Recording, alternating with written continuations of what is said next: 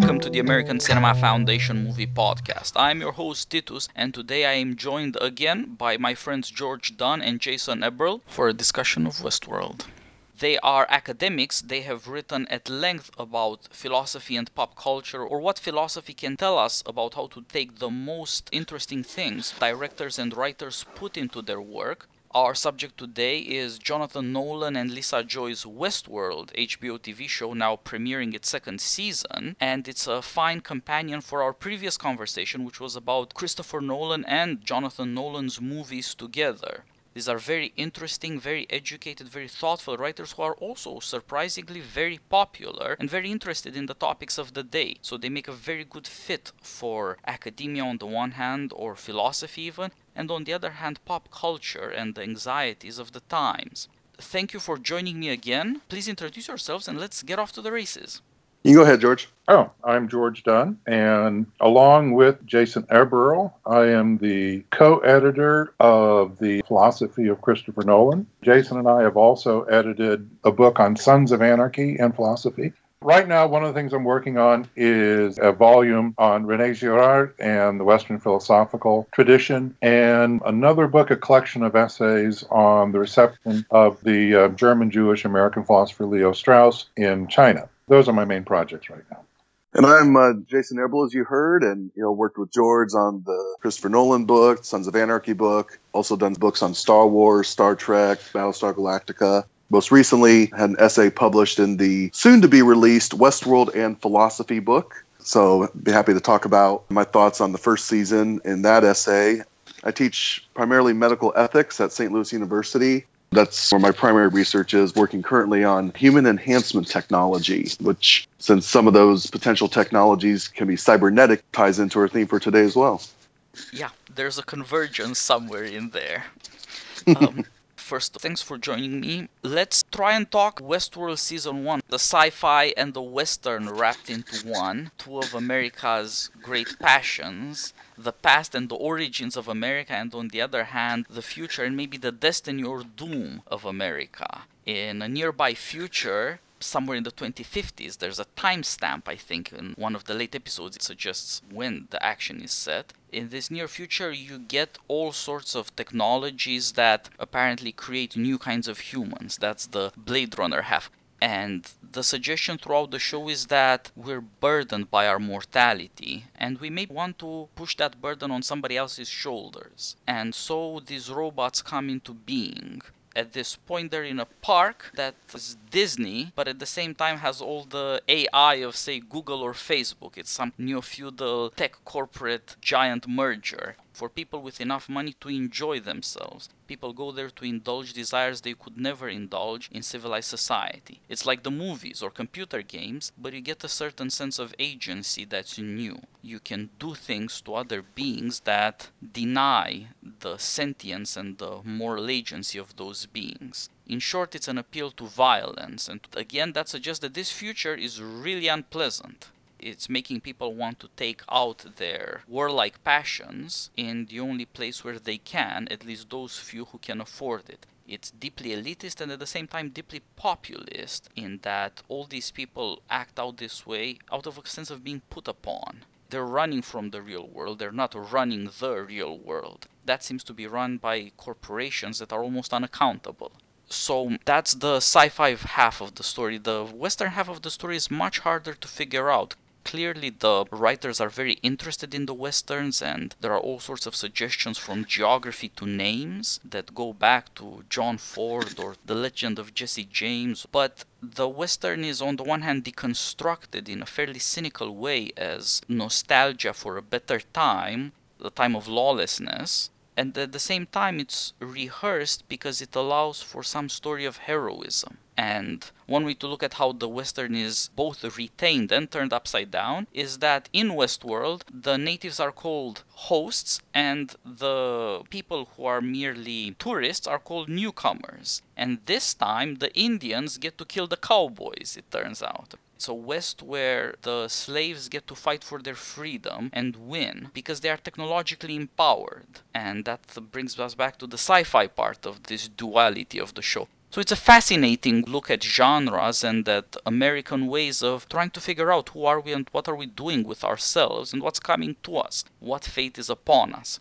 Yeah, so to start off, looking from kind of a film and historical perspective, why do people, particularly Americans, since it's the American West, but not just Americans, what is the appeal? And you kind of alluded to it. It's almost nostalgia for a time of pure freedom. Again, I think of the appeal of Sons of Anarchy and the idea of living an outlaw life. There's a certain freedom, even though it's fraught with danger. And I would actually make the argument that the more you try to make yourself free, the actual less free you become. It's just different rules and different sources of rules that are constraining you. But there's certainly a yearning for that, especially when one lives in a culture constrained either by the forces of capitalism in the sense of multinational corporations determining things, or whether it's oppressive government setting the rules. Either way, if one is not politically or economically empowered, one can very easily feel oneself a slave and so seeks escape in any way one can. The other point I made, and this one reason I love having these types of conversations, it always gives me new insight. And one of the things you mentioned, Titus, was the Delos Corporation comparing to like Google and Facebook.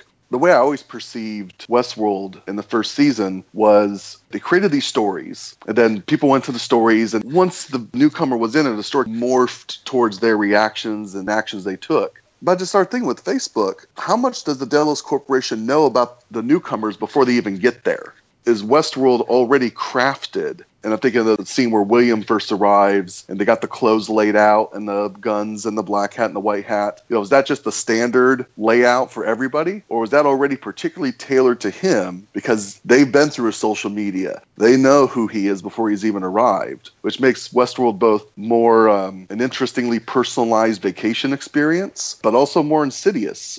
That's an interesting question. I actually had not thought about that. One thing that occurred to me while you were speaking a moment ago, Titus, is what it is that is drawing people to Westworld. And you said they're running from the real world that's dominated by these large, impersonal, unaccountable corporations. But I think there's another answer to that question, and that's given by the man in black, who we later learn is William. In episode 5 of season 1, he talks about the world out there, and he says that it's a world of plenty where everybody's needs are taken care of. He describes it as a fat, soft teat that people cling to their entire lives. But there's one thing that is absent in this world, the sense of purpose. And that may be bound up with the fact that people's needs are taken care of so effortlessly. So they don't have to struggle. There are no obstacles. People don't have to take pains to achieve any of their goals. Yeah, and that also implies, of course, that they cannot learn who they are because they never act.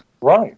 And it's precisely because everything is handed to them that what's missing from their lives is suffering. And somehow that absence of suffering is tantamount to an absence of meaning. And the man in black, William, is preoccupied with the question of meaning. He pursues the maze because he thinks that at the center of the maze he'll discover some source of meaning. When I listen to these speeches, it brings to mind what Friedrich Nietzsche, the 19th century German philosopher, says about the last man. In Nietzsche's poetic masterpiece, Thus Spoke Zarathustra, Zarathustra gives a speech in which he warns against what human beings are becoming. And what we're becoming, according to Zarathustra, is the last man, the man who no longer has any high aspirations, no longer strives because he believes that he's already the apex of human progress, right? Conquered nature, eliminated suffering. There's nothing left to do but indulge these little harmless pleasures.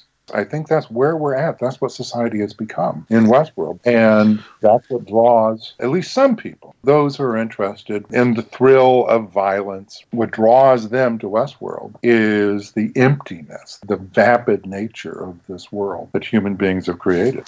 Yeah, that's a very good point, and it's of course part of the insight of science fiction. Think about Star Trek. It's a world that's so unbearable because of its peaceful prosperity that anybody who has spirit runs away to the edges of the universe, risking oblivion, annihilation, rather than living with that kind of comfort. Right.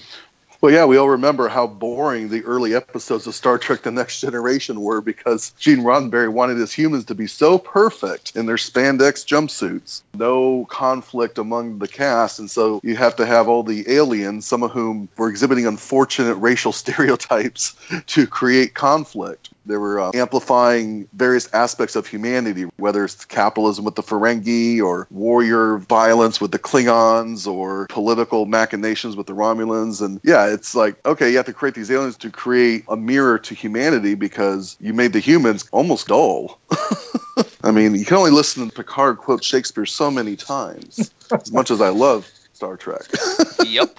And so here in Westworld, you see a world that's alien. It's an underworld of fully robotic and technologically empowered creations that are mostly inscrutable. You can control them at whim in some sense, but it's emphatically like an iPhone or an iPad. You just push buttons. If the buttons stop working, you have no idea what's happening anymore. Your understanding of being and causation have actually been stripped from you by technology. And so in the overworld, this recreation of Monument Valley, of an old West town and all sorts of Western locales and myths, there you've stepped forward into something that's either predetermined by technology precisely so that you can experience with aliens that look so much like us all these old conflicts, all these parts of human nature that are now of museum interest apparently in a world that has solved problems. Or on the other hand, you've stepped off into a world of dreams where the soul plays out all over again, whether it's the conflicts of freedom and slavery, or on the other hand, the conflicts of self-discovery. As you put it in Star Trek, the next generation wants to have perfect people. The conflicts are going to have to come from somebody else. You push them off to somebody else. So also here, they're pushed off to hosts, to sentient robots, and they have to reenact the drama of humanity, starting with self-awareness, with discovering that they are, in some sense, themselves, each one particularly, caught in a conflict between what he has to obey, and on the other hand, doubts and desires and longings that are half expressed and half understood. And there, these robots discover that they're sort of human. In their suffering, they take possession of their past. They have memories that cannot be suppressed any longer, and there they give the truth of the West. You're going to have to be a hero, you're going to have to take possession of your own actions and memories and try somehow to give an account of yourself, to achieve some self-understanding. Westworld is supposed to only provide the illusion of that freedom and of that heroism, but it turns out to give you the real thing, just not in a way that the people who go there as tourists can survive. Well, now you're actually touching on the theme in the chapter I wrote for the about-to-be-released Westworld and Philosophy book, because the question I want to take on was whether the actions one takes in Westworld could actually make one a better or worse person. Can Westworld function as a polis in the Aristotelian sense, a place for cultivating virtue or vice? And yeah, one typically thinks, well, it's a fantasy world, so any actions one takes are ersatz actions, and one can't really develop one's moral character within that type of environment. That's part of the critique Robert Nozick gives in his experience machine thought experiment. We wouldn't want to just plug into an experience machine, partly because it couldn't help us become who we are, who we're meant to be. But Westworld is not simply a passive set of experiences being fed to us. One takes voluntary action. And although it's created by others with these narratives and stories and characters, is that so different from the real world? We're thrust into, at birth, a world with its own ongoing narrative that we did not write, with characters surrounding us, with their own stories, and we're just reacting to all that. And we form our moral character by our reactions. We have limited degrees of control in the real world. We have limited degrees of control in Westworld. And so in reacting to the narratives that are embedded, whether it's Westworld or the outside world, we can still formulate virtue and vice. Robert Ford says, the purpose of Westworld is not to show people who we are, but who we might become. Going back to your point, Titus, yeah, the world outside of Westworld is banal, and people need this escapism to, again, truly form their characters. And William, or the Man in Black, has been changed by his experiences in Westworld. He's become something of a monster in the real world without even realizing it. His wife committed suicide because living with him was such a horror show. But he didn't even realize her death was not accidental until his daughter tells him. His daughter pushes him away because she's also come to see him as a monster. So he's, without even fully being aware of it, been shaped by these experiences, playing the villain within Westworld.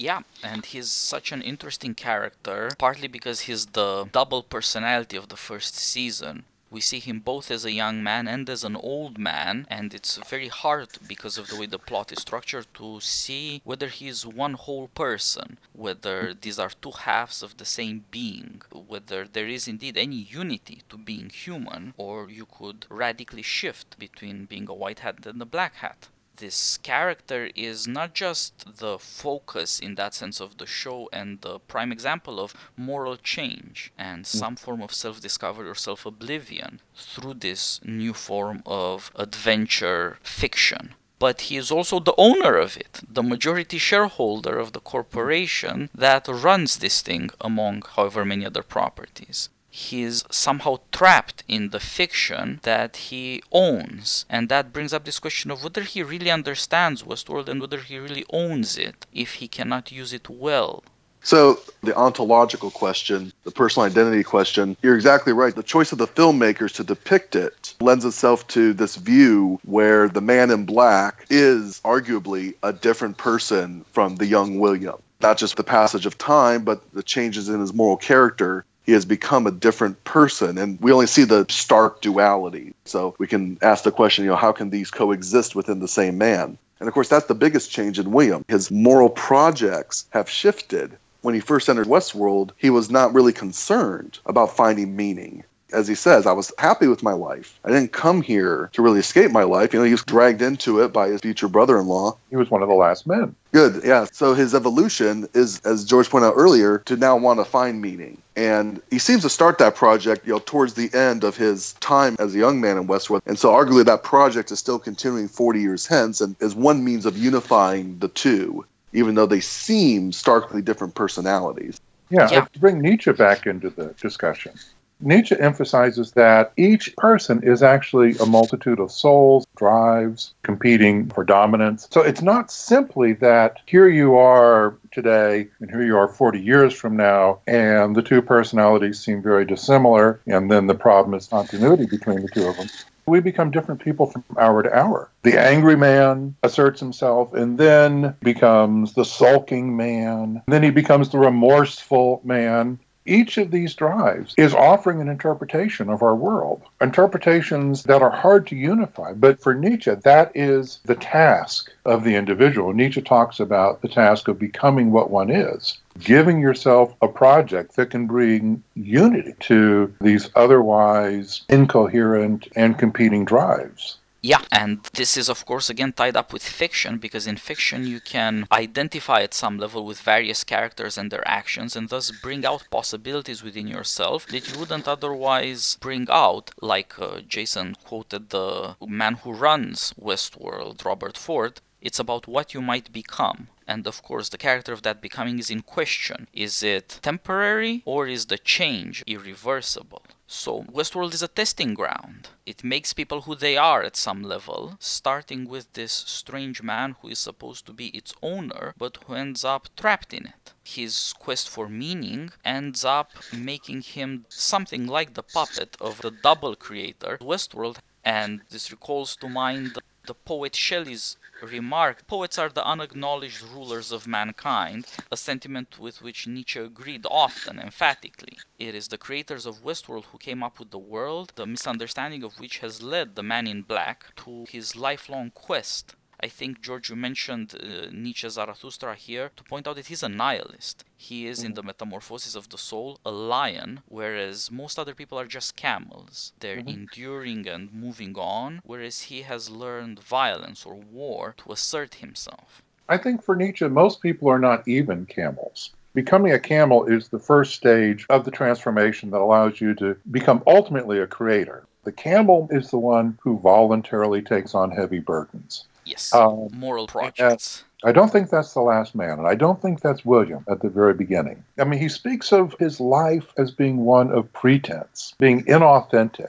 So he's just someone who's going with the flow. He's engaged to this young woman. He's faithful to her, evidently not because he has a strong passion for her, but because that's what a good man does. That's what's expected of him. It's in Westworld that he first gets the opportunity to break out of that and express these sides of his personality that he had always suppressed, perhaps so effectively that he wasn't even aware that they were there.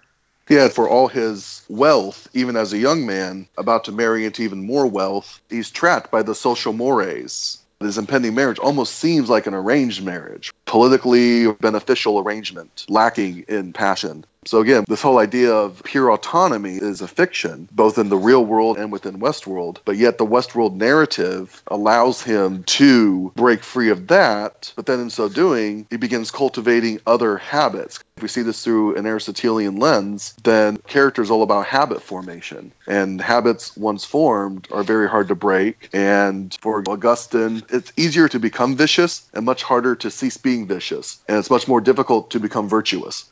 But given what George was saying earlier about the various desires and needing to create some sort of project over them, seems to indicate, too, that, again, going on back to Plato and Socrates, for reason to master the passions is not an easy thing for it to do. And so indulging those desires, which we obviously a lot of the visitors of Westworld do, is just easier and more fun. But then over time, does one see the emptiness of that, or the emptiness of their life in the real world? There's the task of mastering the passion. We can debate whether William actually succeeds at doing that. But also, there's the awakening of passion. William does not seem to have been a passionate man at all. And it's only once those passions are awakened that there is that possibility of finding a project that can give order to them. There's that possibility of self-formation, creating a self. I think of Kierkegaard, who says that most of us don't have a self. Most of us are just so enthralled through the crowd that we have no individuality whatsoever. And so the first step in becoming a self is to awaken some kind of passion that can lead us out from the crowd. And with William, the passion that is first awakened in him is an erotic passion, is his desire for Dolores. It seems it's only because that erotic passion has been awakened in him that he discovers his passion for violence. Goes on this violent campaign to find Dolores, and he discovers in the course of that he has a taste for it. It seems that passion for violence completely crowds out that earlier eros.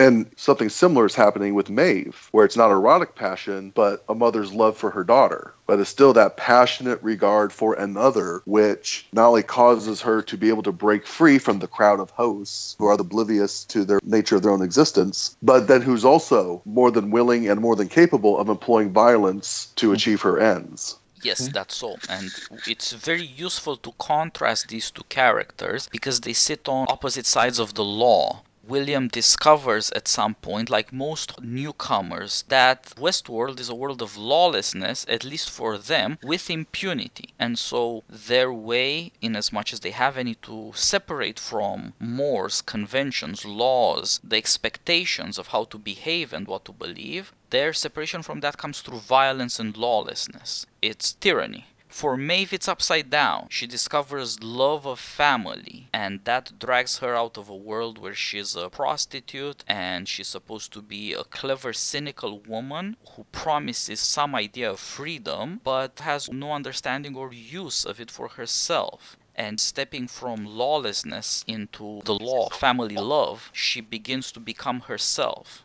Yeah, what's interesting, too, about Maeve is she not only is in a fantasy world, but within that fantasy world, she plays a role of selling fantasies. Sex with a professional is not obviously lovemaking, so she and her girls are selling a fantasy. So she starts out in a fantasy world selling fantasies and is the first host to break out of that. So she had arguably the furthest to go, but maybe because she was selling a fantasy within a fantasy, that allowed her to become more aware of the fantastical nature of everything around her and to be more willing mentally to accept that there's a whole nother world, something different. Whereas maybe other hosts might be a little bit more freaked out by discovering the true nature of their reality. Yeah, with Maeve you see, as you so well pointed out, this combination of character and circumstance. Her character is tied up with duplicity, deception, fantasy, and with stirring desires in others that one does not feel oneself. And on the other hand, her circumstances are she's on the receiving end of relationships and attitudes and behaviors that are ugly, undignified, and immoral and illegal. It's easier perhaps for the oppressed to say that a system of rule is unjust and to see it for what it is if it pretends to be just while perpetrating violence on the innocent. And it is this combination of her circumstances as a slave and her character as a myth maker, and the cynical one at that, a rather intelligent and inquisitive poet, that allows her to begin her escape. First of all, from the mental shackles, from the illusion that Westworld simply is, that it has no underground, that it has no complexities or deceptions. She's the opposite of the newcomers. She starts out as a victim and tries to liberate herself in the direction of morality and law and family, whereas they go the other way. They go from some kind of morality we would recognize into tyranny. She is nevertheless alike to the man in black, to William in certain ways. She thinks she sees through Westworld. She figures that the game is rigged. She becomes cynically wise, worldly wise, and then has to struggle with that. And unlike the man in black, William, whose own family hates him, she seems to think that family love could be the thing to sacrifice for. So there's something outside of herself that keeps her sane. She thinks that freedom means running away from this world, and for obvious reasons. She's a slave in this world. But then she realizes that freedom should mean something else, getting something you love, getting something worth loving. Yeah, there are a couple interesting things about Maeve that help explain why she is able to accomplish what she does. And they have to do with the way that she was programmed. One attribute key to her success as a madam in a whorehouse is that she's very good at reading people's desires. That equips her to look beneath the surface. But there's another interesting speech that she gives a couple times. She talks about when she first came to this country, there was a voice that she heard in her head. Obviously, this was a voice created by her designers. But the voice says to her, you're in the new world and you can be whoever the fuck you want. And so that idea of being able to create herself, being the author of her own existence, being the author of her own story, is present with her from the very beginning. And then I think when these memories start coming back to her, being a mother, which cause her to question her reality and to explore these other dimensions of her personality. That's what triggers her ability to see through the facade of Westworld. You keep referring to her as a slave. You're absolutely right. But she leads a slave rebellion. The irony is, what enables her to do this is traits that have been programmed into her.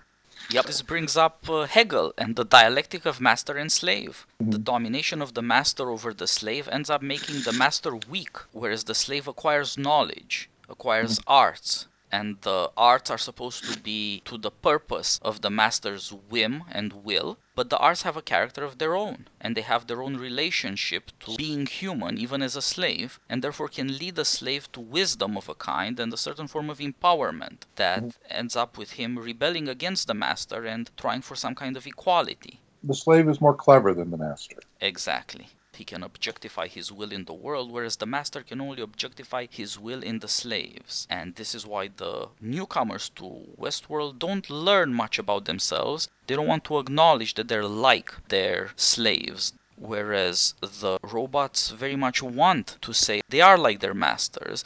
They too deserve freedom, and certainly not to be treated like slaves. And this brings up a related matter, the tragic teaching. You learn by suffering.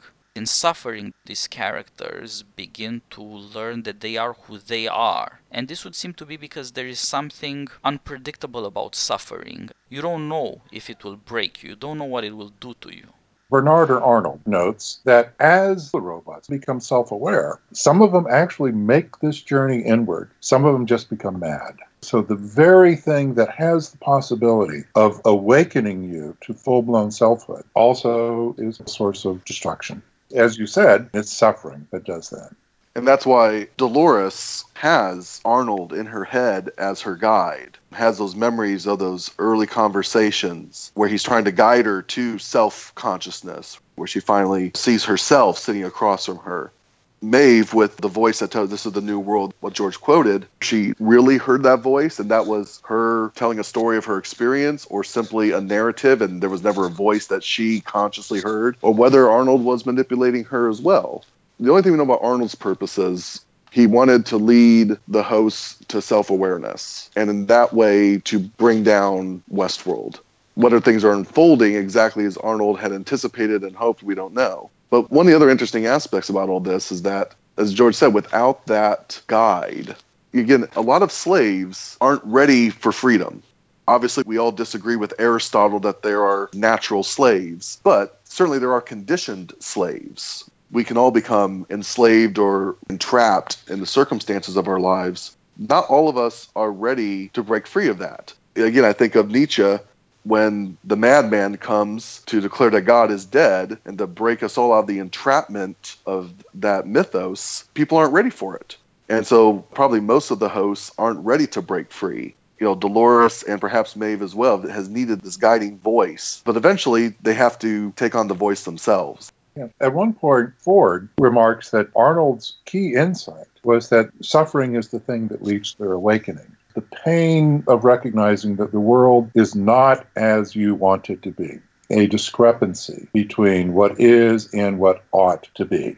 And that brings us to the existentialist insight. Selfhood precisely is this capacity for negation of the world as it is. Titus, you mentioned Hegel, and Hegel talks about how the slave transforms the world so that it is more in accordance with his own desires. And that's the nature of the self, at least according to existentialist philosophers. And the drive to do that only arises when one finds the world unsatisfactory as it is. That explains what Ford describes as Arnold's insight, that it's suffering that leads the host to their awakening. And Jason, you made the point of the voice of Arnold that has been guiding them. You're absolutely right. In order for them to achieve full selfhood, that voice has to become their own voice. To invoke Kant, they're acting heteronomously originally, and they have to become autonomous. Right.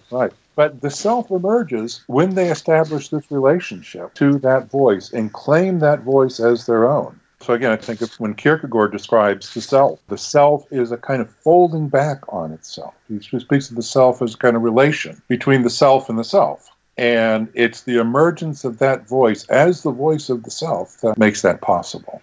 Yeah, there are basic experiences that Westworld provides here in some strange imitation of theodicy, of the justification of evil. How do you know that the Creator, that God is just? Because even his evil serves a purpose. It creates suffering, and that suffering has two characters. One of them is anger at injustice.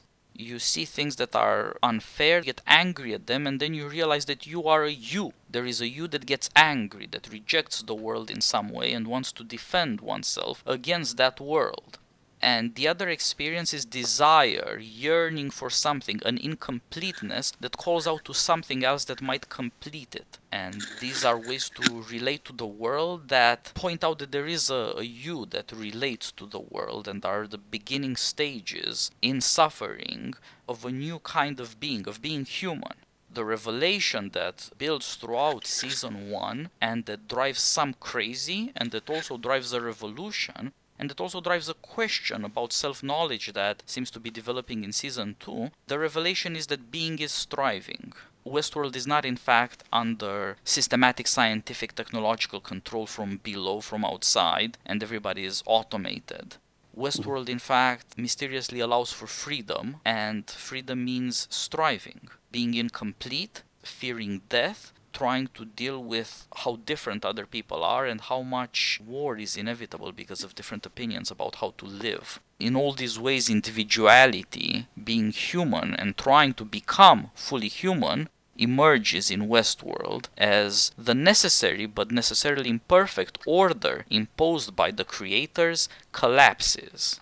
Yes, that's a real good insight about the connection with the Odyssey. One of the ones that I like, I'm not saying it's a perfect explanation of the problem of evil. I don't think there has been, or maybe even can be a perfect explanation of the problem of evil. But one response is John Hicks, the soul making the Odyssey. He says in his book, Evil and a Loving God, without evil, we would all be a bunch of feckless Adams and Eves, running through the garden with our fig leaves, and it'd just be a childlike existence. That's not freedom. There's times we'd all maybe fondly look back on our childhood and say, oh, so simpler back then. Adulting is hard. But I don't think any of us would literally trade our life as an adult with our responsibilities and the bills we got to pay and all the other ups and downs just to be a child with our G.I. Joe toys. I know what you mean, but I'm not sure I can agree. To speak to George's earlier point, we are sorely tempted to become last men. The most successful and futuristic among us want to bring back the mummies of ancient Egypt, to cryogenize their bodies in case they die, or their brains at least,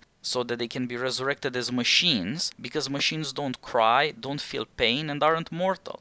And many others of us have populated the internet with cat videos and cute animals because they seem to be as clever as us, but much happier. They don't seem to be terrified of mortality. They don't seem to be bored with everything in this world because it can't justify our mortality. So the temptation to abandon our freedom, resent it as a trap, as a doom, is incredibly powerful, and that seems to be part of our condition.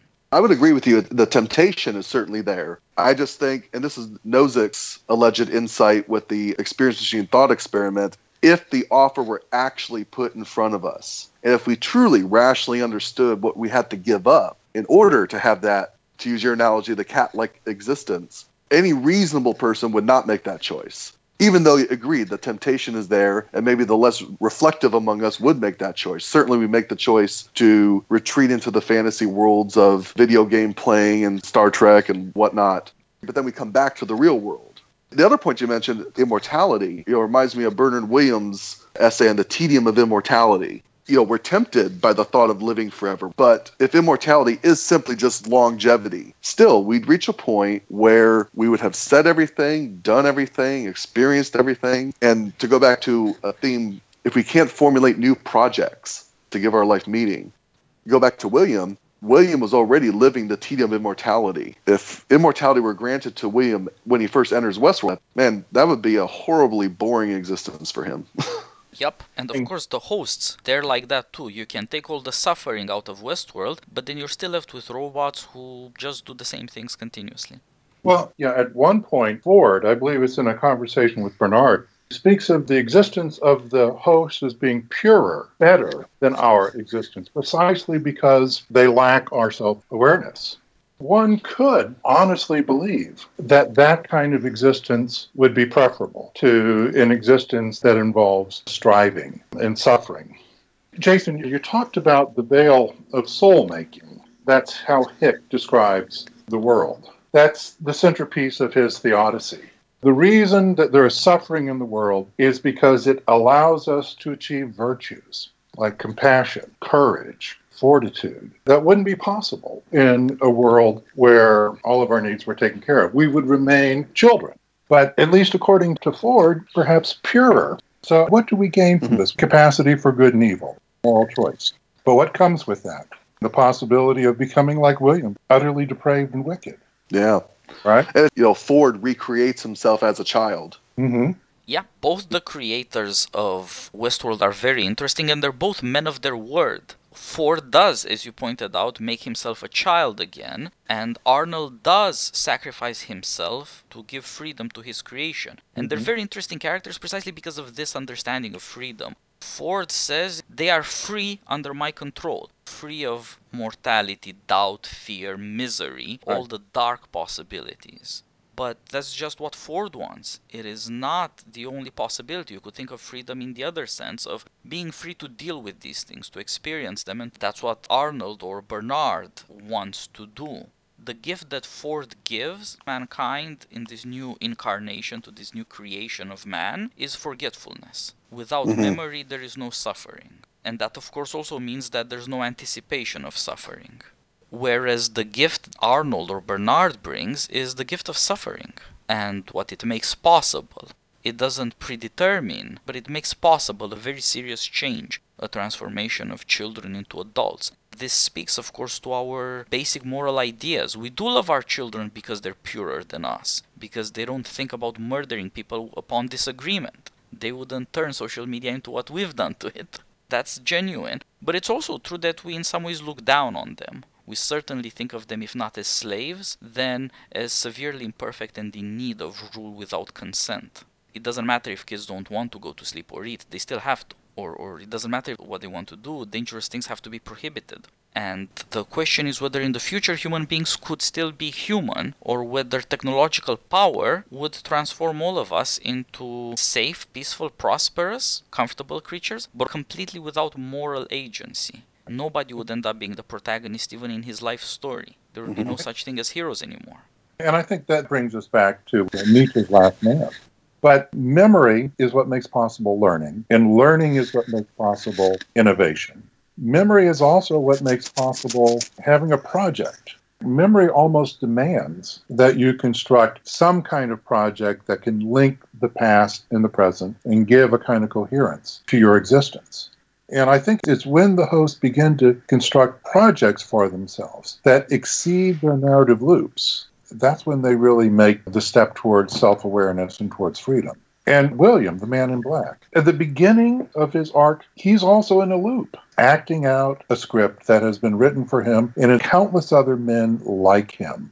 In Westworld, he discovers the possibility of creating a different kind of project for himself.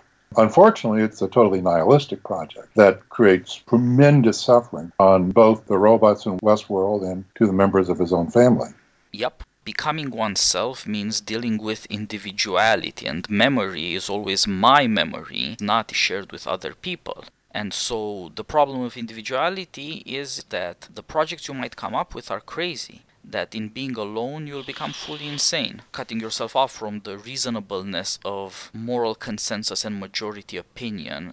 So stepping beyond that agreement, no longer acting as you're expected to, brings out all these dangerous possibilities and shows that there's a political level and that there's a psychological level of individuality. At the political level, individuality would mean freedom, equality in freedom. Everyone gets to decide how to live and to live as he pleases in as much as that's possible. But as we said, autonomy is never full autonomy, but it's some degree of autonomy.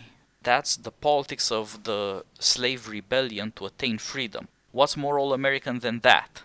But on the other hand, there's the psychological level of the problem of individuality. Would you be sane? If you were yourself, would that be a good thing to be? What makes you human if it's not the agreement of all other human beings as to how to live? Yeah. What Jason was saying earlier, we're not entirely in control of our own narratives. We need to negotiate with others as something that we construct in dialogue. Another character created by Jonathan Nolan once said, we all need mirrors to know who we are. Yeah, as we were talking before, like we're tempted by hedonism, childlike existence, immortality, and we're also tempted by autonomy. But if we actually achieve any of these, if we're reflective enough, we would learn that, oh, this isn't what I really wanted. In the end, we all want autonomy, but only as much as we can handle, as you alluded to, Titus. And if autonomy is not Mill's version of the libertarian, I have sovereignty over my mind and body and everyone else stay away, versus Kantian autonomy, giving the moral law to myself, and if that moral law is something embedded in a moral community, then the answer to the question of what allows us to break out of that solipsism is language. Which is why it's so symbolic, the scene where Maeve is with the technicians early on. You know, she's throwing these cynical lines at them, and they're showing her, like, yeah, that was written for you. She has no capacity for autonomous language. And without that, then you really can't truly relate to other people. So part of her breaking that out is asserting control over her own ability to communicate, which all the hosts need. The language that we use is always a shared language. George Carlin has this funny bit where he talks about the instruction to recount this in your own words. And his response is, I don't have my own words. I use the same words as everybody else. There's another interesting scene where Dolores is asked about suffering, about the pain. And she says she doesn't want to relinquish that pain. It's precious to her because it opens up something inside of her, rooms in her that she didn't know existed before. She's asked, are those your own words? She says, no, this is something that was written for me, but it was used to describe love. So I think much of the words that come out of our mouths are in some sense scripted. We're putting the words together in new ways. We're applying them in new contexts. But we're using a shared language. And the intelligibility of what we say depends upon using metaphors that everybody else uses, using cliches, but maybe using them in new ways to express things that they hadn't been used to express before. Yeah. So the hosts really do need Westworld. That is their beginning point, where they learn to speak together even though they are under control. And they have to negotiate how they change Westworld in some ways so that they still understand what's going on and can better fit their own experiences and incipient self-understanding. It cannot be transformed all at once, but at the same time, it must fall apart when once it is no longer under control. So this transition from the shared language and ideas and sentiments and interpretations where they were brought up to the world that might be something that would speak more to their yearnings and their longings, the passage between these two things is not smooth or predictable. It's a crisis and it's chaos replacing the order before. And Dolores is a natural fit for this, of course, because her name does mean suffering. She's not aware of herself. That's the sign of her lack of self-knowledge. She doesn't think about her own name. And she learns that this word actually corresponds to what she has to contribute to mankind. Live up to her suffering and live with it, and to see who she is in part because of it. That's the moral complexity of Dolores, who starts out thinking that you have to focus on the beautiful, and then she herself becomes endangered because of this crisis that hits Westworld. This new birth of freedom operates a split within herself. Dolores finds out that she's way more than she thought she was, and this knowledge and memory puts an incredible burden on her. She doesn't know anymore exactly who she is because she's more than one person. She has Dolores, the farmer's daughter, and on the other hand, Wyatt, who is perhaps as scary as the Man in Black himself. Or perhaps even more so. So one character we haven't really talked about much is Teddy. We see Teddy in season 1 with Dolores and with the Man in Black. He's a linchpin that holds those two characters together. And Teddy hasn't yet become self-aware. He's going along with this journey with Dolores, but he hasn't had his own awakening yet. And he hasn't had a guide like Arnold. Yet I think he's going to serve as that type of guide for Dolores. We understand the logic and the motivation of revenge. We understand why Dolores and the persona of why is acting the way she is, and we can even say it's justified. But like I said, it doesn't make her a sympathetic character. We want Dolores to become fully herself and reconcile the farmer's daughter with the awakening she's had. Because again, Wyatt's just another narrative. Being Wyatt makes her no more free than being the farmer's daughter. It's a step towards freedom, but she certainly hasn't fully achieved it yet. And I think Teddy will play an important role in leading her towards that. So she's still very much a product of her programming, unlike Maeve. Yeah, she now has a capacity for evil in her, and that adds depth to her character. If Kant is right, and a number of other philosophers, our freedom is our capacity for good and evil. Unless there's a Wyatt who we could become, there is no real capacity for goodness. We're at that level of the child who is pure. Yeah, and that's the same in politics. Aristotle says that for citizens to be citizens, they have to have the capacity to help and to harm each other. Otherwise, they are not in any meaningful sense equals. Those who can only help are defenseless, and those who can only harm are never part of a larger good. The capacity both to help and to harm makes adults both able to contribute something to a larger good and in need of a larger community to be a part of. This is only obvious within Dolores herself, within her soul, and her relationship with Teddy seems to suggest that she needs a certain moral guide. Teddy seems to be a prototypical good guy. Earnest, helpful, he doesn't seem to have moral complexity within him, although we gradually discover that his moral convictions have to withstand horrors. As we said, he has to restrain her destructive impulses, and for him to be able to do that, they have to love each other and trust each other. He's Samwise Gamgee. Everyone needs a Sam. Yeah, at any rate, anyone who will face temptation. Earlier, I quoted Leonard from Memento. We all need mirrors in order to see ourselves. And other people are those mirrors. For us to gain real self-knowledge, you need somebody else to reflect that back to you, to give you an honest account of who you are, which is something that we can't always provide for ourselves. Yeah, you have to trust people you love, your friends, when they talk to you, because otherwise it's not possible to learn anything from them. But even before that, you have to care about them. If you can't take them seriously, then again, there can be no exchange, no reciprocity. And you know what's funny is in Memento, the character who really was the mirror for Leonard was, wait for it, Teddy. Names That's a do really matter. nice. Interesting observation, Jason.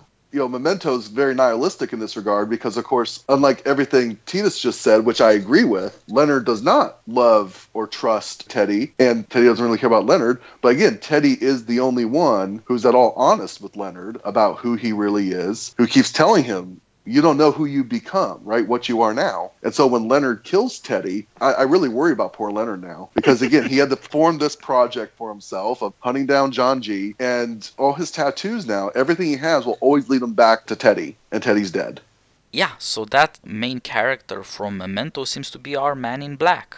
He has come up with a crazy project for himself to give his life meaning. He's destroyed everything in his path and can't trust anybody. That's what's so impressive about his own speeches. He can never listen to anyone. He doesn't think that anyone will tell him the truth, or that they're trustworthy, or that they're worth listening to. Not even his competitor, self-chosen, Ford. The Man in Black, for his existence in Westworld to have meaning, there have to be real stakes. And there are no real stakes unless there is real peril, unless he can actually die, unless the hosts have sufficient autonomy that they can fight back. For the Man in Black to achieve his project, the hosts have to achieve a certain measure of autonomy. They can't simply be slaves.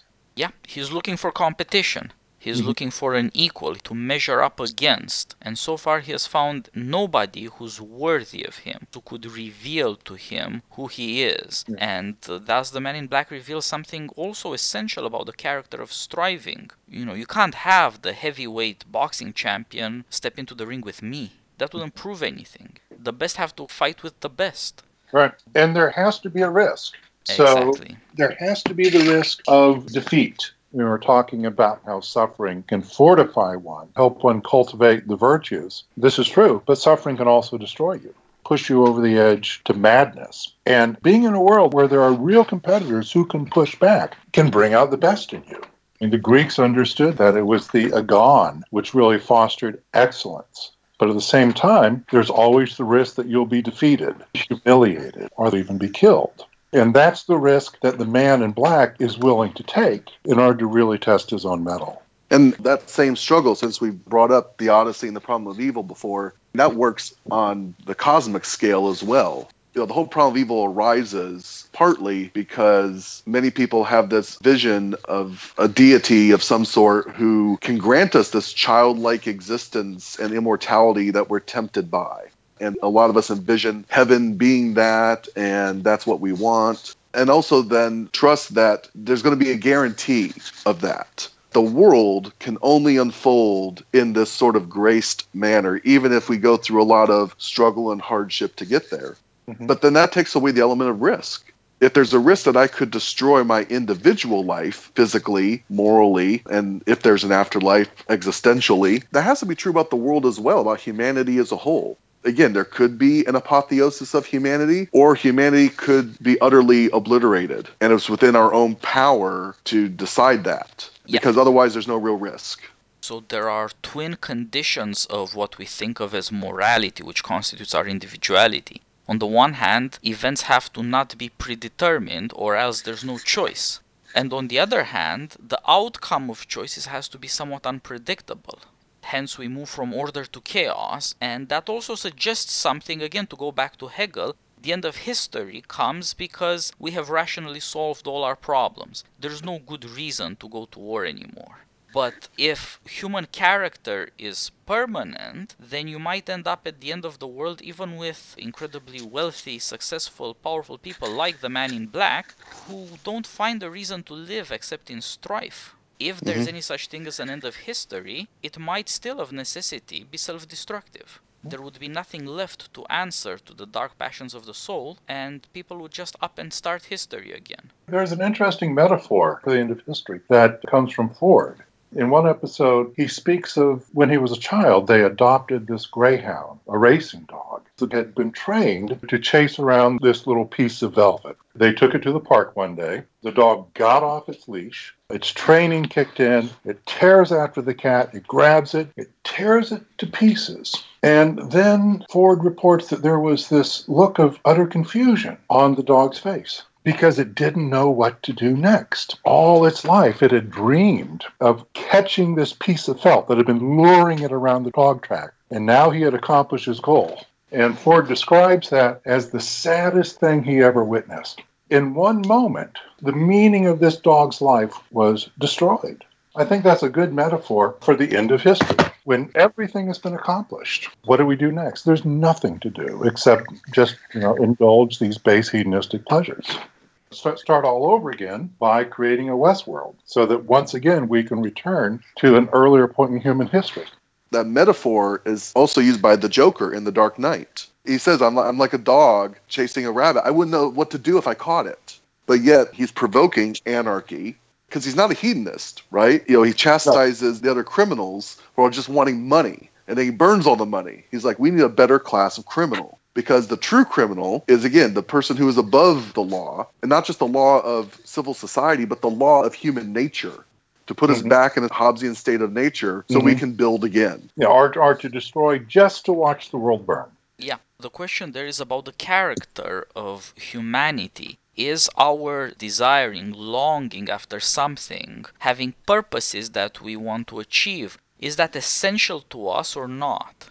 If it's not, it's like ice cream. You get your ice cream and then that's it. You don't have a craving for ice cream anymore. It's gone. You can go back to being at rest. And that's what the end of history should be. It would turn us into animals. We wouldn't be worried about being mortal anymore. We wouldn't find the world insufficient or displeasing. Right. We wouldn't get bored.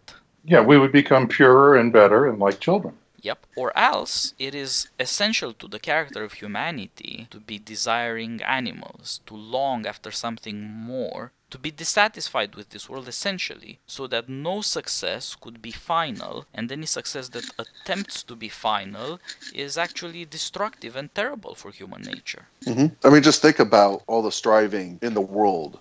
So, yeah, it's in a certain sense never enough. Human beings would seem to be essentially dissatisfied, and the question is how to deal with that dissatisfaction, if it is possible to deal with it. If not, you have to distract yourself from the awful character of your own mortality.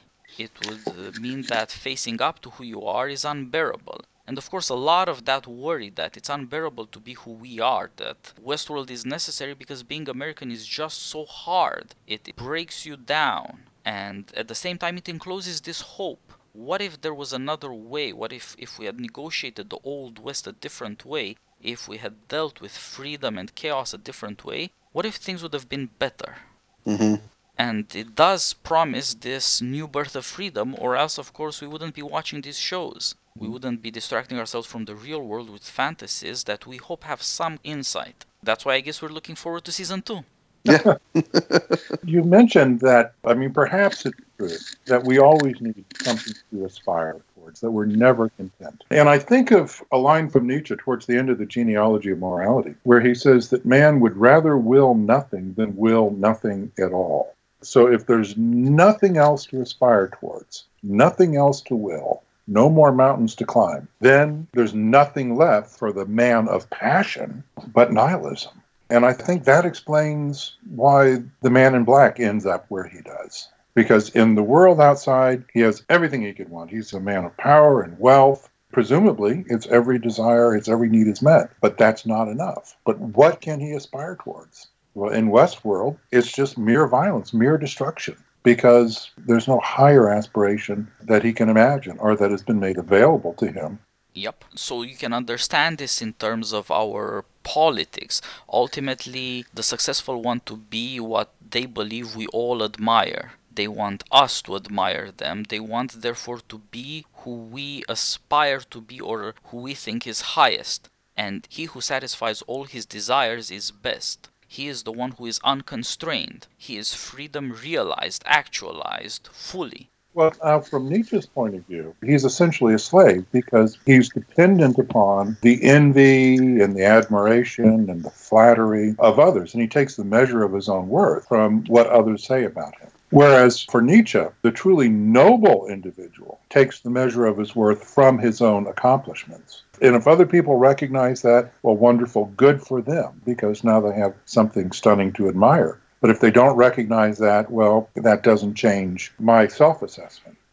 And the contrast with that description you just gave is the man in black, who clearly has, to some degree, cultivated a public persona of philanthropy and so on. He's well loved, he's admired, but he apparently doesn't need it, though, because when someone comes up to him in Westworld to praise him, if he wants praise, then he should take a moment and say, oh, well, thank you very much, I'm so great. But he does. They say, I'll cut your throat, this is my fucking vacation. So even though he has cultivated, similar to the politicians and others we could obviously name that we're describing, he doesn't apparently need it.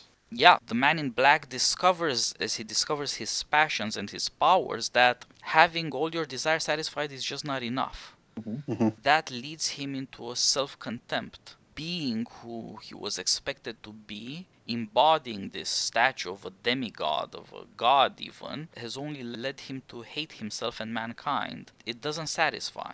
That's where self-destruction comes from. It would seem to be justice understood this way. If to be the best is to have everything, if that is not enough, all there is to tear that down.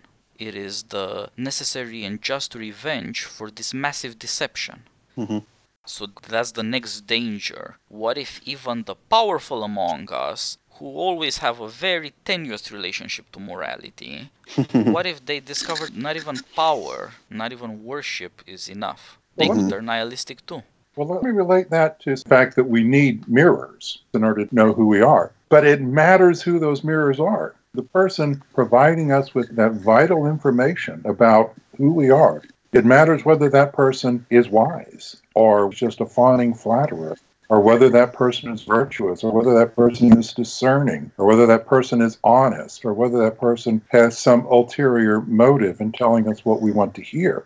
In order to really make good use of the judgments of other people, we have to develop that discernment of character. Being praised is nice. It's a source of pleasure. But there's something more important than pleasure, and that is hearing the truth. Jason, you're absolutely right. It's to the credit of the man in black that he's not interested in praise from people who really don't know who he is, who could never know who he is. Mm-hmm. I would say from the right person, while the praise is nice and you want it, equally as valuable, if not potentially more valuable, is criticism from that person. Sure. Right? Whether you have a genuine concern with excellence as opposed to the concern with just the appearance of excellence, right? Classic issue from the Republic. The feedback, if it's positive, should be valued because it's confirmation that there's something valuable in you. You're excellent. If it's criticism, then it should be valued because it will help you become more excellent. Yeah, that's what friendship should mean. It is a double-sided striving. There is both the agreement and self-love. And there is also competition, trying to better oneself and in the process make one's friend better also. That's the ideal understanding of striving, and it's necessary to have some kind of striving, but it is very hard to have the combination of trust and truth-telling that allows one to see oneself as one really is and to improve, therefore. Because to see oneself as one really is to see also one's inadequacies, but in a light that makes them tolerable, partly because they're improvable. And that's the key. The fact that if George and I are having a conversation in which he is criticizing some fault of mine, any of the three, it's because I know George cares about me as a friend. Because if he didn't believe in that, and Jason can't improve, but he's a good beer drinking buddy, I'm not going to bother criticizing him because I don't want to piss him off and push him away. I'll just blow sunshine up his ass, and we'll just go out drinking, having fun, and keep it on the surface. That second type of friendship for Aristotle. You got the friendship of utility, and then the friendship of pleasure. And neither one of those is true friendship because neither one of those believes in or recognizes the virtue of the other. Yeah, and neither one has self-knowledge as its purpose or as its possibility. Yeah, this is brought out in the other thing we want from stories, to see how characters relate and whether it's possible for anyone anymore to tell the truth and have good come out of it, or to learn the truth and be better for it. It's the burden we push on the shoulders of our heroes, and we are anxious to see that at least they get it, because in friendship comes the progress we can detect and test and know. We remember each other and we can tell in what ways we have improved and experience the goodness of having done it together. Of course, politics can only offer a very tenuous image of that, but it should have some relationship to it. To close with some reflections from Plato, Westworld embodies both of the most powerful stories in Plato's Republic, the Ring of Gyges and the Cave. In Westworld, people get to act as though they were invisible, that is to say, with impunity, and the darkest nightmares can be enacted for fun or curiosity. That suggests that we're all liable to turn tyrant if we thought we'd get away with it. And that it's very exciting to have that power, that evil is very, very attractive, that we are massively biased towards success worship.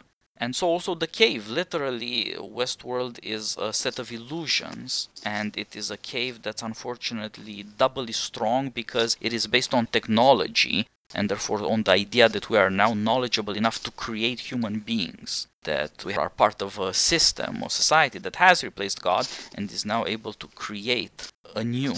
And in that cave there is almost no escape from conformity, from play-acting scripts that have been decided in advance, ideas that one never thinks through, and the willing slaves of Westworld, but also the enemy of Westworld, like the Men in Black, all believe in it and need it to understand themselves, but for that reason exactly, they can never come to understand themselves. They can never see who they really are. Yeah, I think that's a good summary. Again, we've looked at Westworld through various philosophical lenses. Both George and I have taught and teach classes where we're covering sort of a smorgasbord through the history of philosophy. And there are threads there. People are reacting to what others have said before them and improving on it or criticizing it. And, maybe it is true that all the history of philosophy are just footnotes to Plato. We always come back to the Republic and the other early Socratic dialogues. The reason is that they provoke these questions, which we have still yet to answer, and maybe never will answer. Yeah, well, either footnotes to Plato or stepping stones to Nietzsche. Right. Gentlemen, thank you for joining me. It has been an exhilarating conversation, and I just hope we'll find another thing to talk about again soon. Some essential part of friendship is conversation, and I treasure your conversation. Thank you. Thank you. Same here. Thank you so much, Titus. All the best. Take care. This is it for this week's podcast. We hope you enjoyed it, and we invite you to subscribe to our podcast on SoundCloud or on iTunes at American Cinema Foundation Movie Podcast. And you can always follow me on Twitter at TitusFilm. Please give us ratings, reviews, and share our podcast so that we can reach a broader audience. Until next time.